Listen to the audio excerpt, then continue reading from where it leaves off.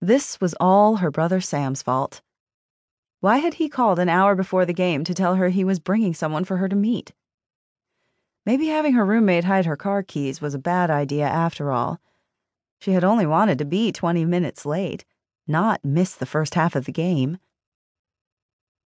The single concession stand employee juggled filling drinks and taking payments. She craned her neck toward the field, squinting against the late afternoon sun. The cheering grew louder, and she scowled at her obstructed view of the field.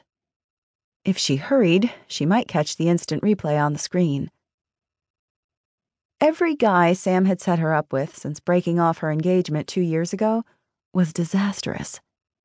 She thought, after the last time, Sam had taken the hint that she could find her own dates. Apparently not. She tapped on the counter after getting her large root beer. "Could I get a lid?" Liz asked as she paid the cashier. "Sorry, all out. The other concession stand might have one." The cashier returned Liz's card. She sipped her drink down a few inches. The bubbly liquid soothed her dry throat. She descended the stairs toward her front row seat. CU's fight song broke out, and the entire home section stood and cheered.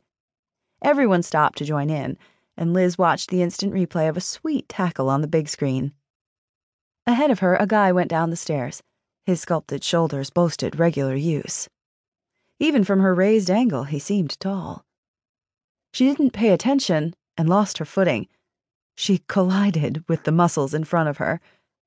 His nachos flew from his paper tray. Root beer shot out of her cup, showering them both with the brown sticky carbonation. The guy grabbed the handrail and steadied them both. His strong hand wrapped around her arm, keeping her upright. "Are you okay?" he asked. Liz stared into the most beautiful green eyes she'd ever seen. Her mouth hung halfway open as she studied the man who broke her fall. He was probably around her age, mid-20s. His strong jaw was evident as the corners of his mouth lifted into a smile, pushing his left cheek into a deep dimple. She blinked, raising her gaze to his eyes again. They held amusement. "I'm okay," she said. "I'm so sorry. I'm not sure what happened." "You knocked me off my feet," he said. Heat crept up her neck. "Under different circumstances, those words would thrill me." She laughed until she looked down at her shirt, and his, then groaned. Normally fans wore black. Of course, she and the guy she drenched were the only white fish amidst the sea of black and gold logos. Stickiness settled on her skin. If Sam wasn't already suspicious that her late arrival meant she was avoiding the setup, he might wrongly assume she purposefully spilled on herself to make a bad first impression. There was only one thing to do. She'd head back up the stairs and buy a new shirt. "Thanks for breaking my fall." Her voice came out breathy. The air really was thinner. "Anytime." She arched an eyebrow. "Anytime, really? I don't think I'll plan that move again." It was his turn to laugh. A deep, rich laugh that made her want to join in. Instead, she crossed to the other side of the stairs. "Thanks again." "Wait, where are you going?" he asked. He picked up his ruined paper tray of nachos and followed her back up the stairs. Her pulse quickened. He was good-looking and had a beautiful voice. But she was about to be set up with someone. Not that she was looking forward to that. On second thought, maybe this was an okay situation after all.